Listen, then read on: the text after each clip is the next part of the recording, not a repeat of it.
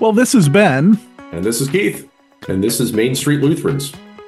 And today we are happy to present to you a conversation. I think this is our first episode with a guest speaker. Is that right, Ben? This is. We're going to talk with, I'm going to talk with, you were actually there. You just didn't say anything. Well, we hadn't planned on me being there. That's right. So I didn't want to get in the way, but I did get to listen in, which was awesome. If ever we share the video, Keith's just sort of nodding along with the whole thing, which is kind of fun. And that's why this is a podcast. That's right. Exactly. Yeah, so we got a chance to talk with Pastor Elizabeth Friedman of Lord of Light Lutheran Church in Ann Arbor, Michigan. And that church is a campus congregation. It's made up nearly entirely of students at the University of Michigan. And it is, she said, just a block off of campus. And so it's the ELCA's Campus Ministry to the University of Michigan, supported by the Southeast Michigan Synod. So that's where I'm at. And I'm sure lots of alumni contribute as well. And in fact, in the middle of in our talk, she'll talk about needing to build a new building because of challenges they have from that building not being accessible. So yeah. Well, this brings up, of course, Keith and I met during our college years. So this discussion brings up, for us, Capital. Keith was at another school in Columbus, Ohio when we met, actually. I think our campus ministry experience was a little bit different, at least at Capital, because it's a ministry funded by the university, and so they've got a different funding solution there, and it's sort of implied that it will be there no matter what. And Elizabeth talks about how the programs, the campus ministry programs at universities around the country are really at risk, and we nearly lost several big ones, and that's kind of interesting there. Yeah, and she also spoke about how for many college students, this is a really vulnerable point in life. And so it's a time where the church really gets to be the church in a uniquely impactful way, sort of stepping in as sort of surrogate parent to these people that are often out in a different context for perhaps the first time in their life, and sometimes a wildly different context. I came to Columbus, to Capital. Like Ben said, I had come from another institution, but I had come to Ohio from Pennsylvania to go to college. And actually one of the reasons I wound up at Capital was because of the congregation down the street from my apartment, which is really where Ben and I first met. Day camp. Through a camp ministry program that you were a part of. And so, that congregation, I had grown up in an ELCA congregation and went to Ohio for college, and by luck or the Holy Spirit or grace or whatever, wound up at this other congregation right down the street and really, was welcomed there and drawn in. And, it was the pastor in that church that helped me discern that I was really perhaps going to the wrong college, and changed majors and changed schools and changed career paths and ultimately, led to me becoming a pastor myself. Shout out to Pastor Brad. That's right. Yeah, so it's really a unique perspective. So I guess we are ready to get into it, right? Yeah. Well, Pastor Elizabeth, I'm so glad we get to have you here on the podcast. Today, we're going to talk about what does it mean to be ELCA Lutheran, and the reason we've invited you here in particular is because as a minister near campus or on campus, I'm not sure the how you would refer to it, at the University of Michigan, you get to deal with students who are trying to figure this stuff out. And so I think that you're probably one of the people that most commonly answers the question, why are we ELCA Lutheran as opposed to some other sort of Lutheran or some other sort of Christian? And so I'm very glad to have you here. Well, thanks. It's really wonderful to be with you too. Yeah, getting right into it, I think that our theology as Lutherans specifically, being centered in grace, is really, really important. One of the things that I encounter a lot is folks who were raised in other traditions, and particularly with the idea of what I would call God as malevolent Santa Claus. Sure. So like I'm watching your every move, and I'm just waiting to strike you down or give you a treat for doing good things or whatever. And that, is a really damaging theology in so many ways. But this idea that we can't earn God's love or we can't earn our salvation is pretty monumental for folks who have grown up in other traditions, that they have not found life-giving. So whereas it's interesting for a lot of our Cradle ELCA folks, it's kind of like, well, yeah, that's normal, which is kind of how I feel too, because I grew up in the ELCA too. And then specifically being ELCA, I find that students are often surprised that I'm a woman and that I'm the pastor and I'm the only pastor at that congregation. Well, I guess that would be particularly striking because Ann Arbor also has a Concordia campus. They do. And also just about a block, 2 blocks from us is the LCMS Campus Ministry as well. And so, it is a different sense. The other thing too is that there are in the region of 60 Christian campus ministries serving University of Michigan. Wow, that's a lot. And only three of them are affirming. So LGBTQIA plus affirming. So that would be us. We've been affirming since 1987, the Methodists, and then the Episcopalians at Canterbury House. And so to my knowledge, and things may have shifted this year, but to my knowledge, there aren't any other active campus ministries run by denominations that would have that kind of theology. And the vast majority are more fundamentalist and ascribe to biblical inerrancy and complementarianism and things like that. Yeah, that's surprising. I'd expect the UCC and UUs to be in there, but no. Yeah, no. I as far as I know, I am not sure if anybody started anything up this year. So I want to make sure that I don't act like nothing is happening. Yeah. But if there is something, it's brand new this year. Well, and as we were talking before we got started here, these ministries are expensive.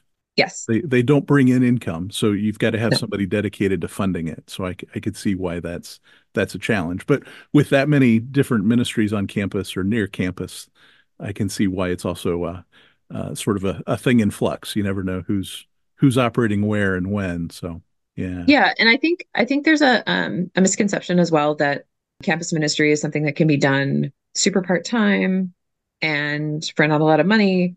And it's true that there are many things that you can do that don't cost money, and we do a lot of them.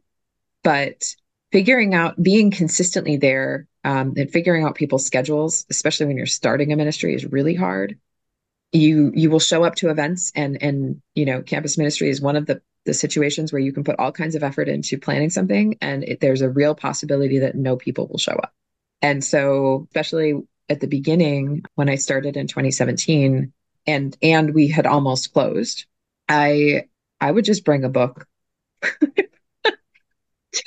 to our Wednesday night discussions, because I started a Wednesday night campfire and s'mores conversation, and there were nights when there were 1 or 2 people there. I don't think I ever just sat there and read, but I always had a book. Ready to, yeah. I was ready to, yeah. And somebody had to pay for me to be there, and to show up and be consistent, because I never knew when someone was going to show up and it was going to be really a life-giving situation. And now it's grown to, we have a critical mass of people who show up every week in addition to our Sunday service. And I know folks around Ann Arbor who choose to do things with you that they're members other places. And so that's a big asset, I'm sure. Well, and it's cool too, because our service is in the evening. And so I could preach somewhere else in the morning and then still be at church in the evening, or other people can come to us as well, which is really nice. Oh, for sure. When Keith and I were at Capitol, one of the things that I remember most is we somehow convinced the campus pastor to rent a hot tub. And so I don't know if you've been on the campus at Capitol, but outside the Religious Life Center is a giant steel cross that stands, 45 feet tall, something like that. And so most people don't notice it because it's just way too tall. It looks like a telephone pole or something. And so right beneath that cross, we put a hot tub that fit, 10, 12 people. It was this time of year and the temperature was 4 degrees outside. And so we had this thing brought in and we filled it up and we had a campus party. We had quite a number of people there for that event, but the hot tub kept freezing up. as we were trying to get it going. And so it didn't get warm enough until right before the people came to take it back. So it was quite an event, But it got yeah, attention though. and I'm sure it wasn't free. Right. And yeah, it ended up being the same night as one of the big fraternity parties that always gets taken down by the police. So Yeah, it was a nice thing to have as an alternate activity. definitely. So it was a lot of fun. Yeah, I would say that for us, the most important thing that we do that costs money is that I take students out for lunch or coffee, and that it isn't, and that there's the generosity that's available in being able to say, yeah, get that fancy latte.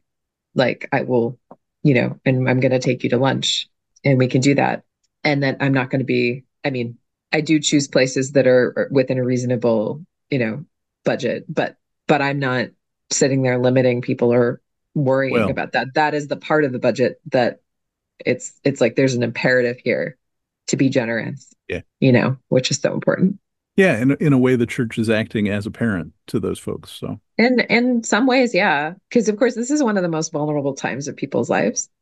They're often being taken completely out of their social networks, their families, being moved to a completely new place, and within a few weeks, they've got a whole new friend group, and sometimes those are really life-giving, wonderful relationships, and sometimes they find out that this is not the friendship they thought it was.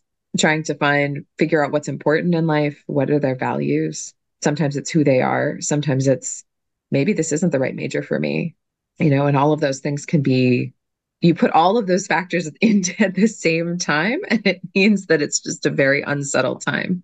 And so having a community that can walk with you through that time, I think is really, really important. oh, for sure.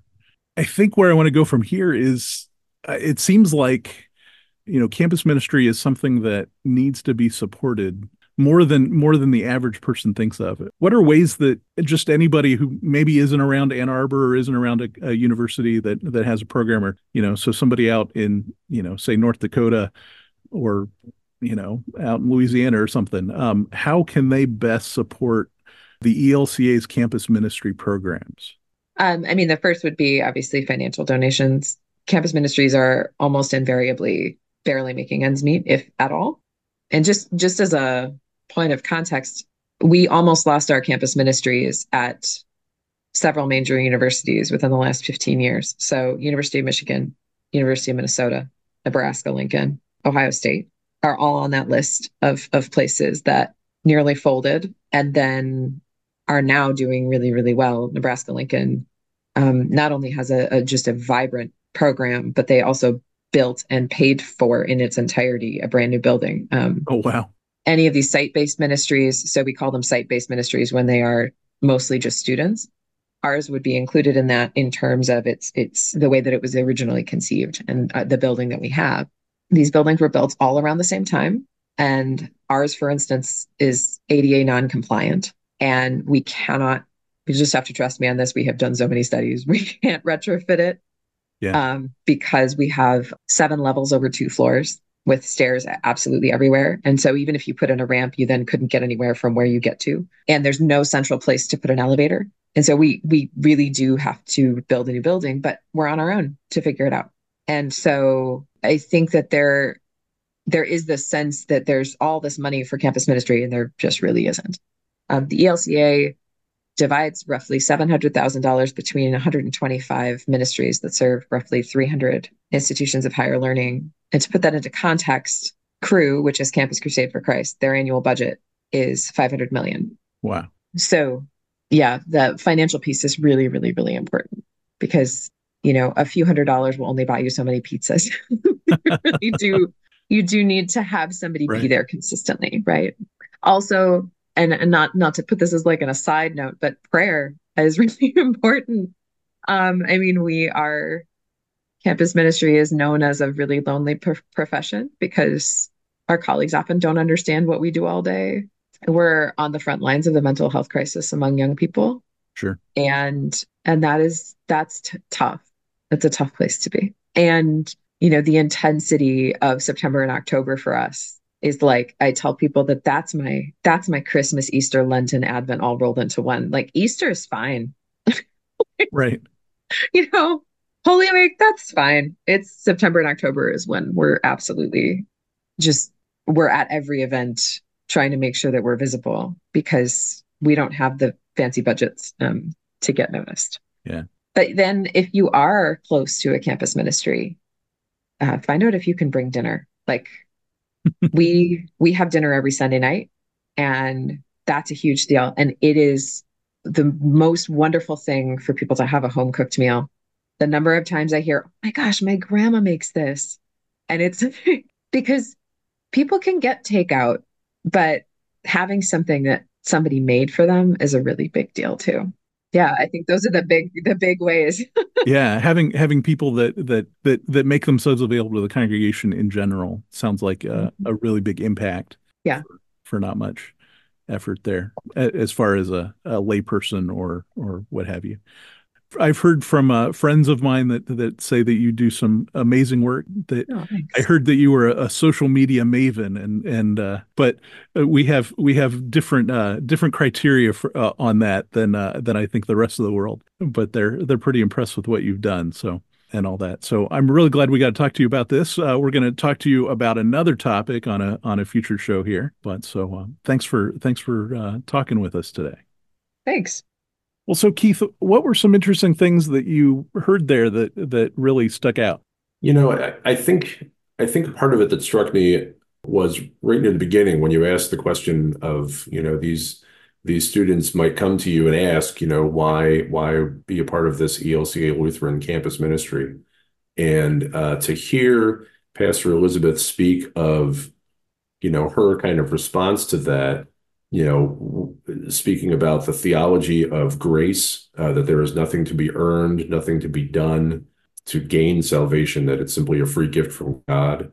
To speak about, the ELCA's stance perhaps towards women in ministry, towards the LGBTQ community, to our understanding of Scripture, to our understanding of authentic community.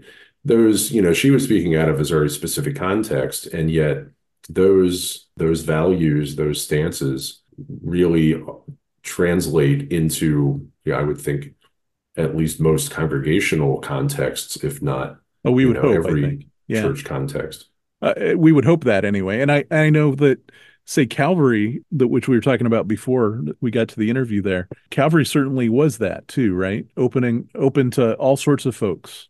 Yeah, all ages, absolutely. and people from all over. We had Darren from Hawaii, right? Right. Wearing shorts in freezing cold weather. Mm-hmm. Yep. Man can fix anything. Yeah.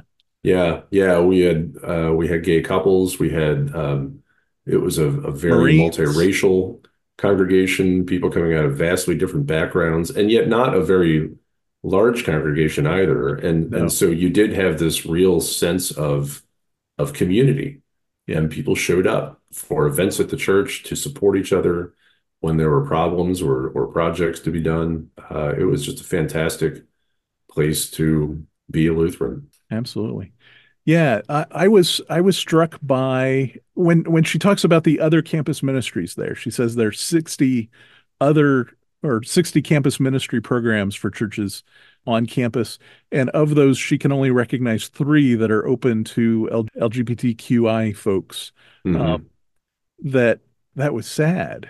Yeah. When I think of Ann Arbor, I think of a very progressive place. They're well known for the progressivism. They're a liberal bastion in the middle of rural America. And so when you think of what the attitudes on campus will be, you think, they've had a marijuana festival on campus for decades. And to think that only 3 of the churches, 3 of the denominations that have campus ministries are open and affirming, it just strikes me as odd, and it tells me how important it is that we keep our ministry there and that we support it as much as we can, because she talks about being on the front line of the health crisis, the mental health crisis for students, and having a welcoming thing, and she mentions the benevolent or the malevolent Santa Claus image, right? That we do you've used the term bait and switch on that we get this this idea, and sometimes they'll be very, very welcoming, but as you get deeper and deeper, the shroud falls off, and you find out that they're not really doing that, and that segues into the commercials for He Gets Us. The difference between them and us, I hope, is that we are genuinely welcoming to folks, and that we want the best for them, and that we believe that Jesus gets us, yes, but we need to understand that Jesus is the one giving us these things. We have to get that Jesus is not judging us. Jesus is providing us grace that we can't even refuse it.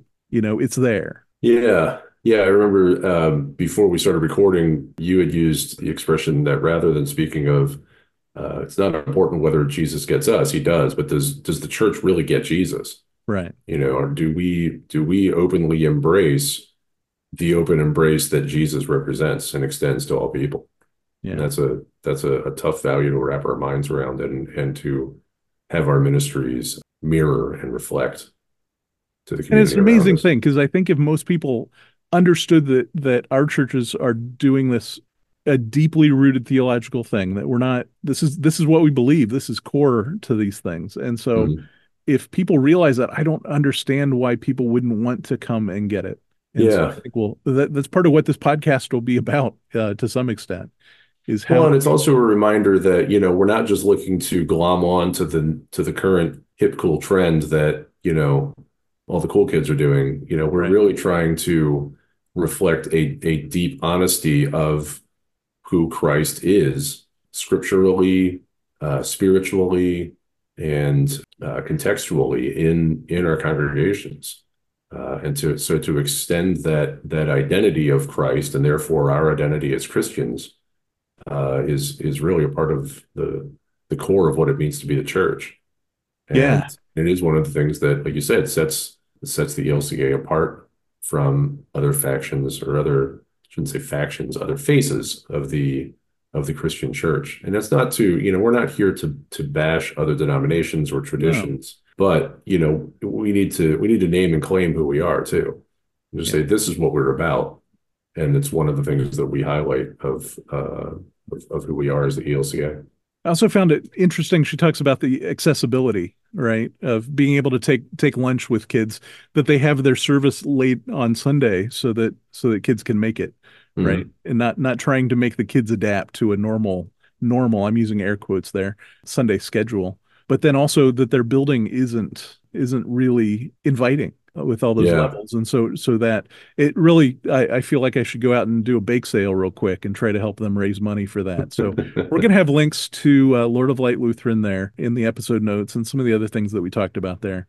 We'll talk to Elizabeth here in another couple episodes. We're going to talk about baptism next week, or next episode. And then after that, we'll get back with Elizabeth, and we'll talk about some other things there that are pretty interesting. I hope you'll stick with us for all those. But you know what? Yeah. We need to move on to catechism questions. Ooh, catechism questions. So our last episode, the question was, who wrote the small catechism? And this was this was tough. Well, A was Martin Luther King Jr., B was Martin Van Buren, C was Martin Luther, and D was Dean Martin. D for Dean Martin. I would really like it to be Dean Martin. It would be great. It would be more singable than it is now. Right. But it's Martin Luther. Not that he didn't write some singable tunes. They're just a lot harsher, I think, than what Dean Martin did. So, yeah. So Martin Luther. Yeah, Luther was definitely not a crooner. No. So this week's question is also about Martin Luther. There's a famous story about, basically you should know that Martin Luther, grew up in a middle-class family and was going to college studying to be a lawyer, until he came home from the school for a break of some kind. And on his way back to the university, he had this soul-shattering moment as he's walking through a storm. He thought he was about to die, struck by lightning. It was under a tree. He was not, he definitely wasn't a scientist. No. He was under a tree. Right. He's under a tree, sheltering from the storm. The lightning strikes the tree. Luther throws himself face down on the ground, and he cries out to St. Anne, that if his life is spared, he will become a monk.